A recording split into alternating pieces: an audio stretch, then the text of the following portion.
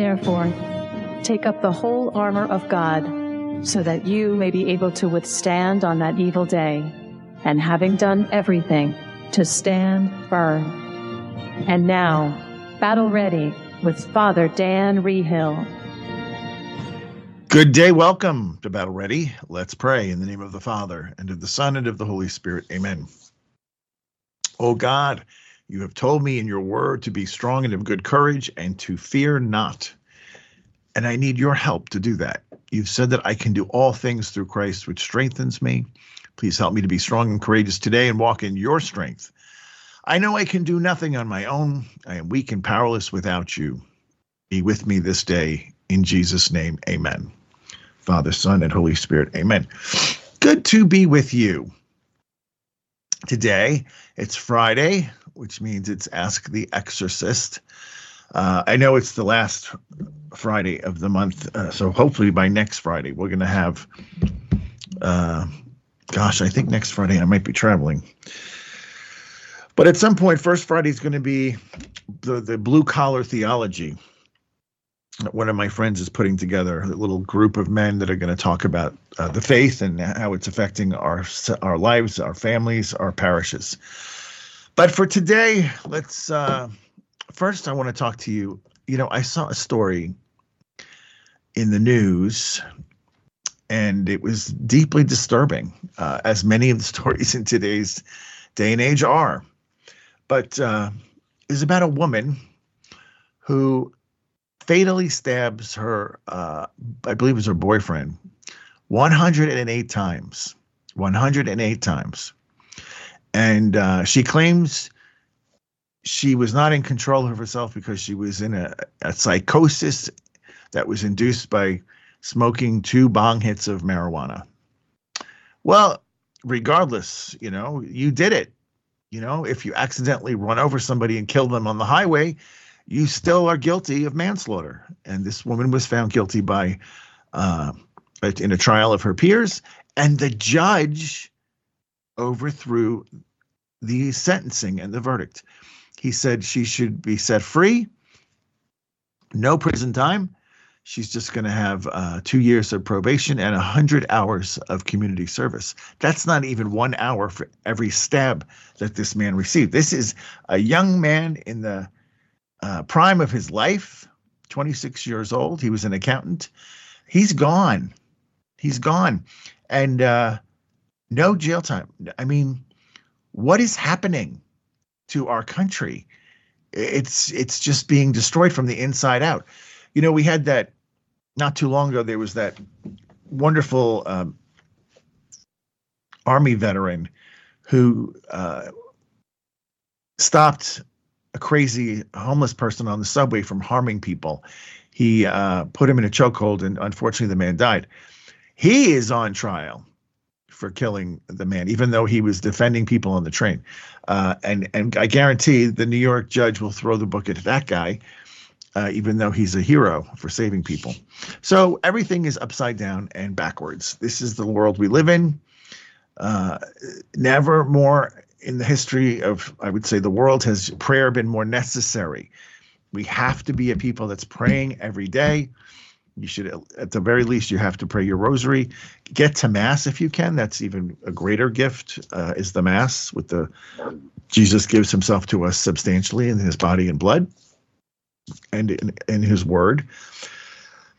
And even your contemplative prayer time, where you speak to the Lord and you, excuse me, develop that relationship with him, which is the greatest gift ever. Imagine that we have a God that wants to be our best friend.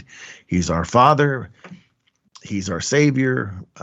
He's our sanctifier. But he also wants to be our friend. Isn't that amazing? It's that a God so great and powerful would want to spend time with just little old us. But he does. That's because of his goodness. It has nothing to do with us. So please continue praying. It's so important in the day we live. And now I think I want to go to the Medjugorje message, because that was also a little startling to me. I thought, this is such a stark message. I mean, normally when she speaks, the message is like a paragraph in length, and she normally says, "Thank you for having responded to my call." Listen to the message that came to the world yesterday. Dear children, may this time be a time of prayer. That's it. May this time be a time of prayer. I mean, I don't know for sure, but I think could be the shortest message she's ever given to the world. May this time be a time of prayer. So there it is. Confirmation from heaven. We got to be praying. Get on your knees and pray, because not only is it an election year, so we know what happens now during election years, don't we? Haven't we learned this lesson? There will be some kind of pandemic that gets rolled out. They're going to put us all back inside. They're going to mask us up. They're going to come out with a new jab, and they're going to tell us all to get in line and take the jab. But this time, they're going to be stricter, because the first time was a run through to see how we reacted. We didn't pass that test. We failed.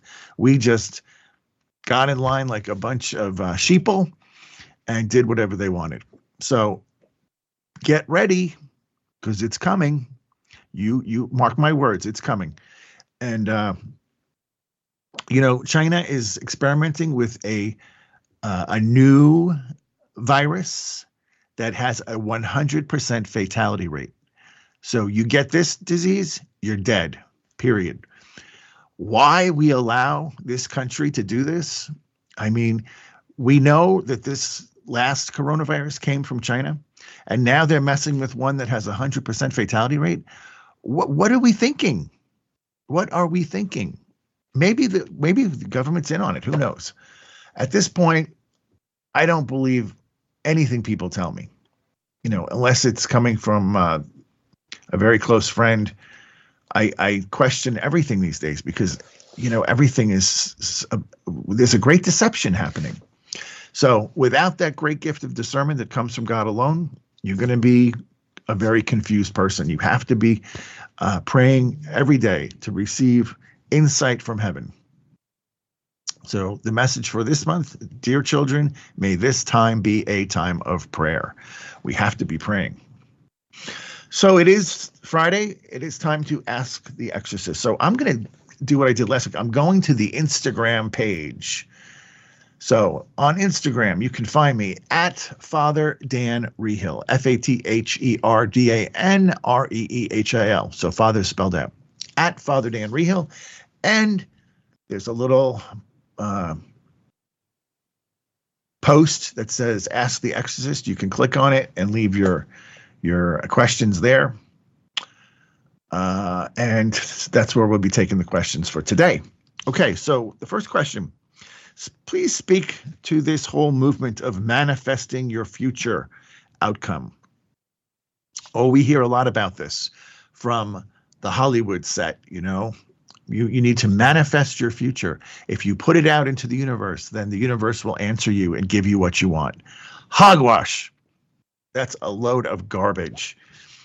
If anybody's giving you what you want, it's either coming from heaven or hell. That's it. The universe is not involved.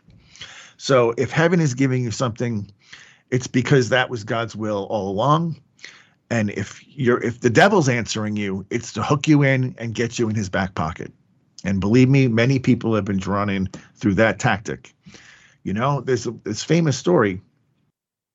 What you put out there, there's always both angels are listening and demons are listening.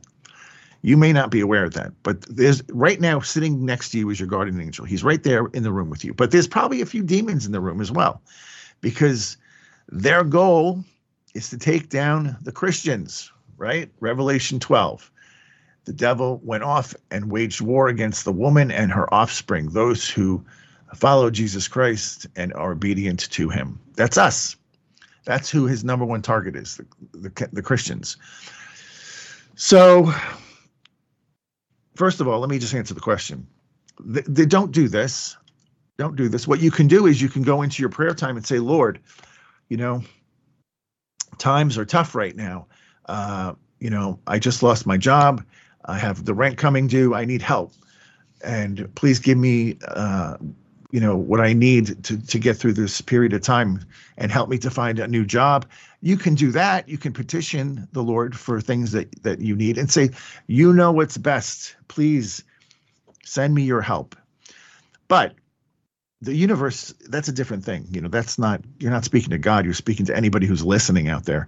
And it can be demons. So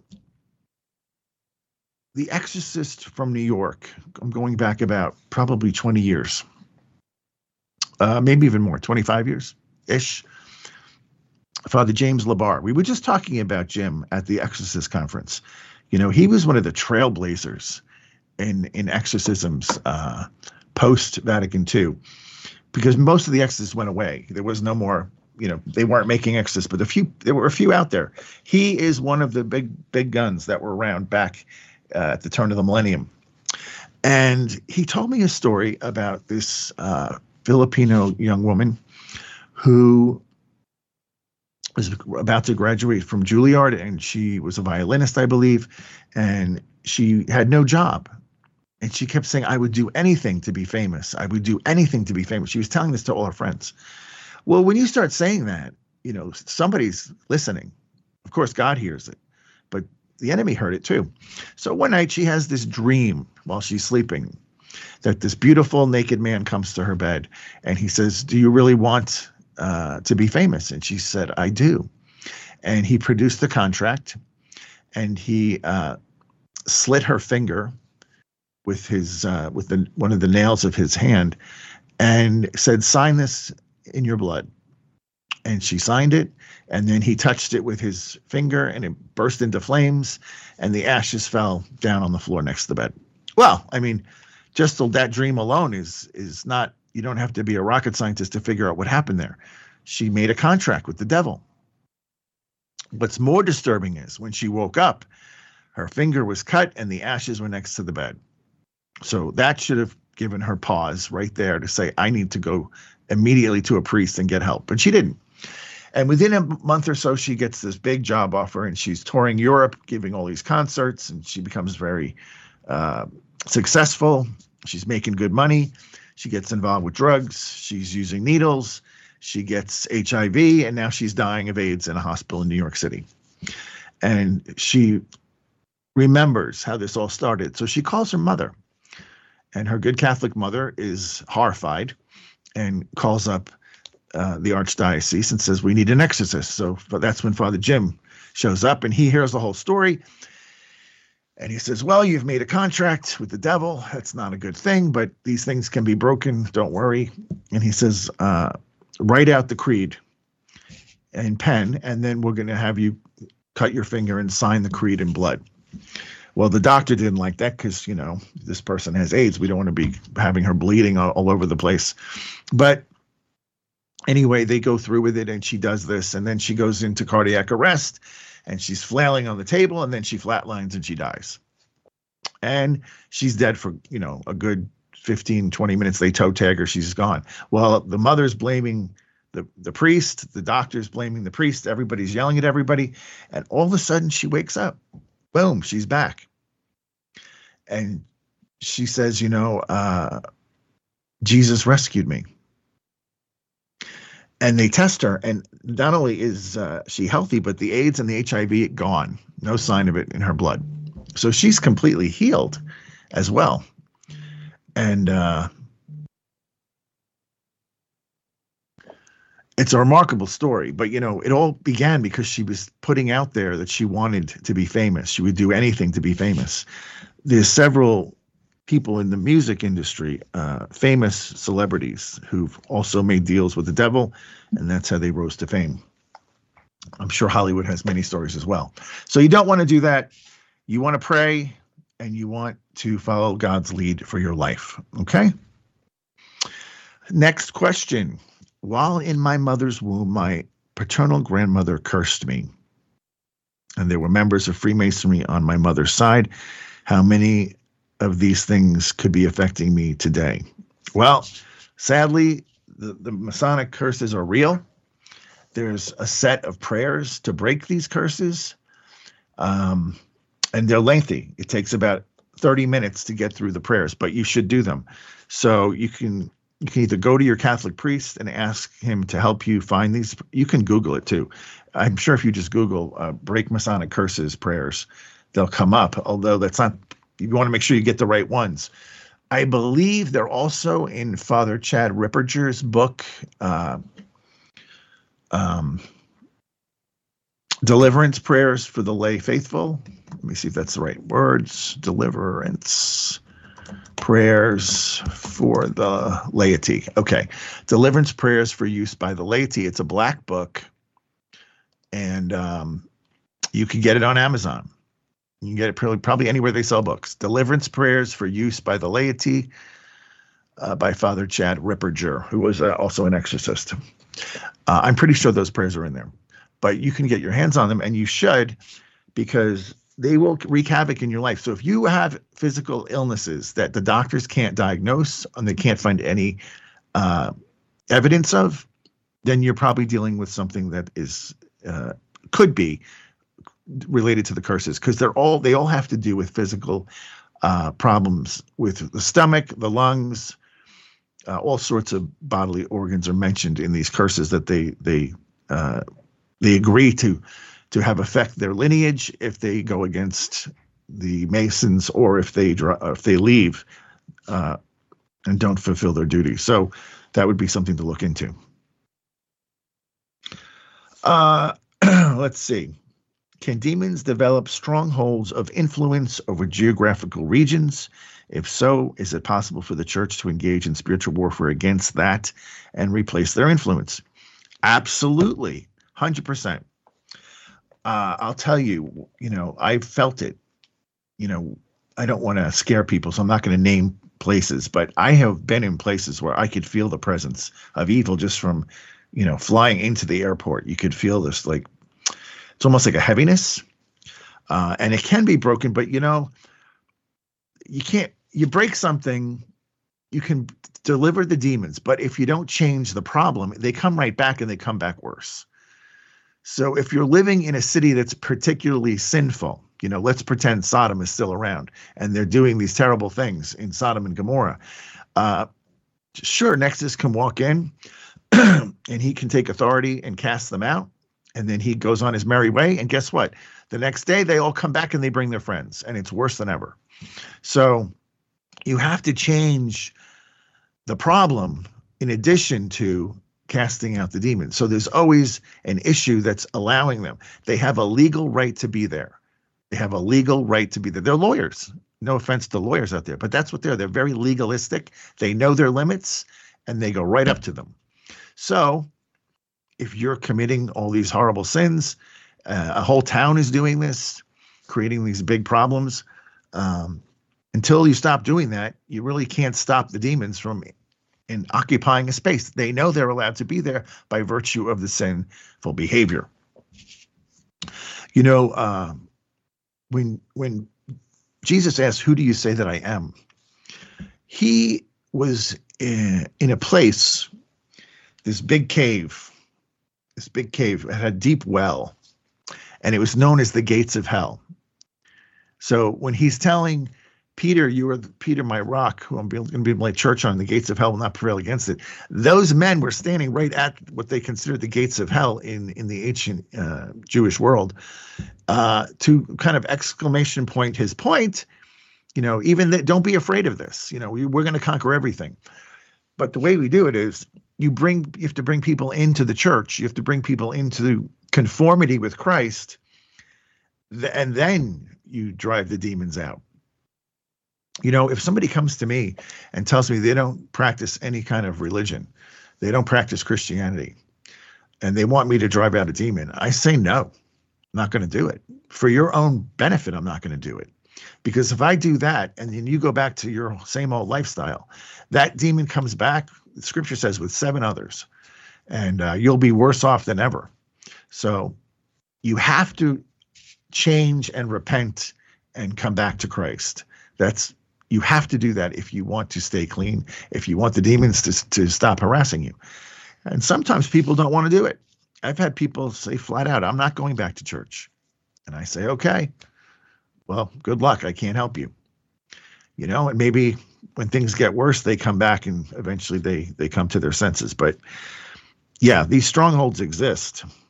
At this Exorcist conference I was just at, there was a case of a parish where within the geographical boundaries of the parish was a witches' coven, and they were cursing the parish and the priests.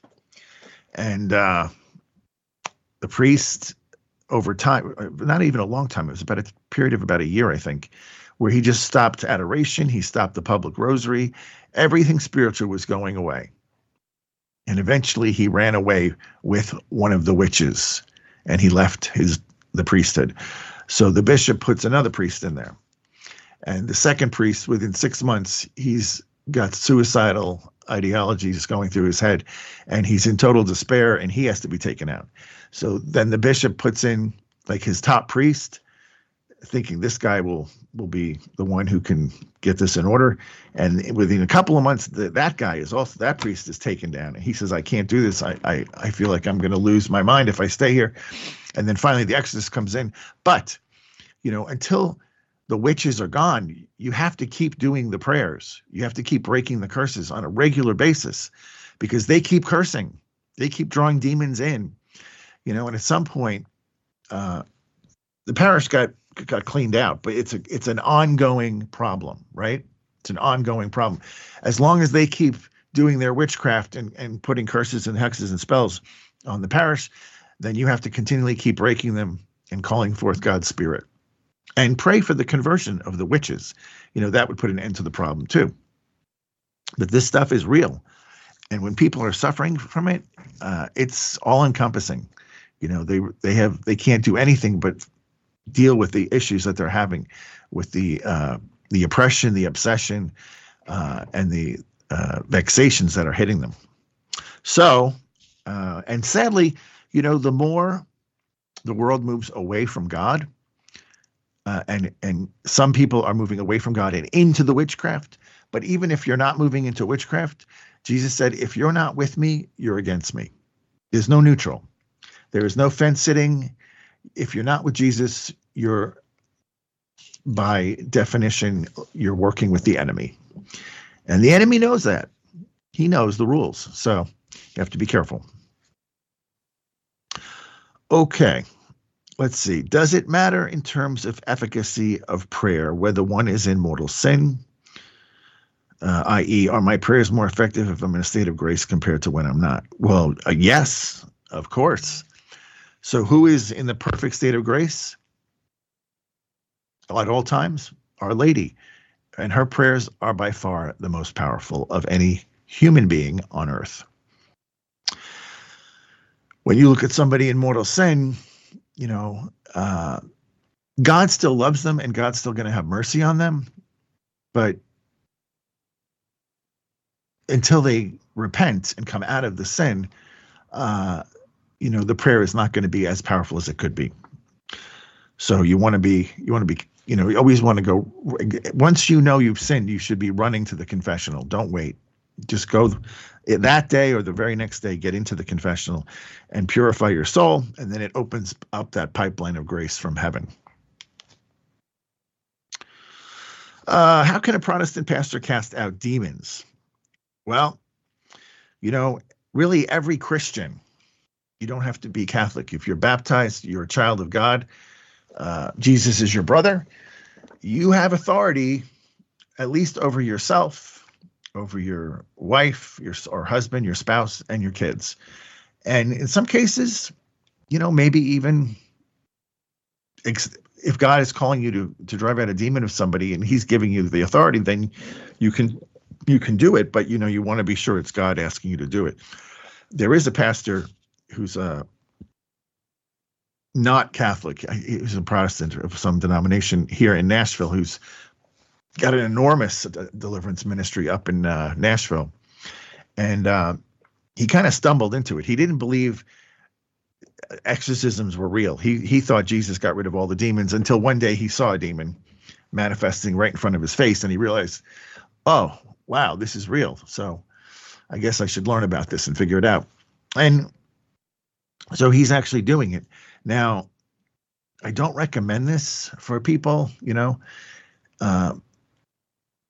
again, if you want to know what you can do and what authority you have, get that book from Father Ripperger. It explains in detail and has prayers you can pray in that book, but he gives very specific instructions on how far your authority can go. So you want to do that.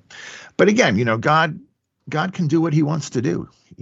He gives us best practices, but sometimes he works outside of those practices. For example, in Italy, when the exorcists couldn't drive out the demons, when St. Catherine was alive, they would send them to her, and she would just look in their direction and they would flee.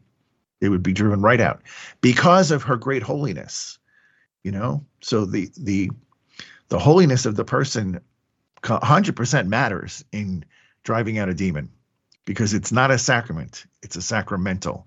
So that relies on the holiness of both the one doing the deliverance and the one receiving the deliverance. Very important. The show on Fridays fly by, don't they? We're just about out of time. Thank you for tuning in.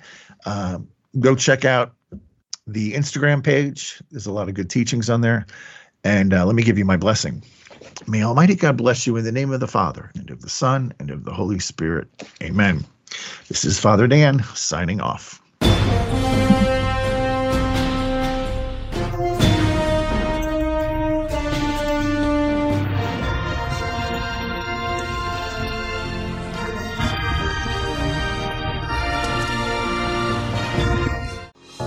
Thank you so much for listening to the Radio Maria podcasts. It's thanks to listeners like you who donate that enable us to continue delivering quality content to listeners around the world.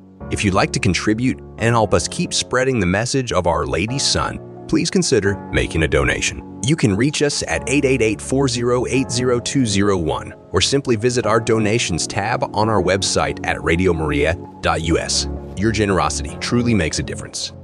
This has been a Radio Maria production.